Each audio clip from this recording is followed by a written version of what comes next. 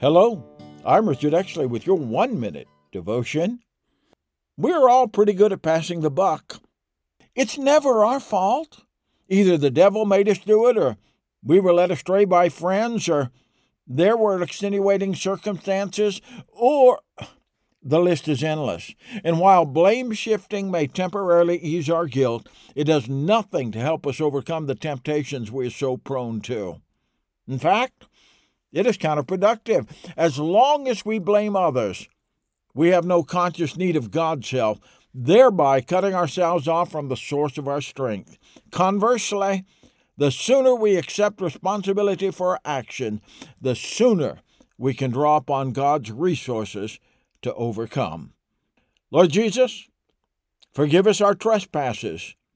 Amen. If you would like to connect more with Pastor Richard Exley, please go to the website richardexleyministriesandbooks.com.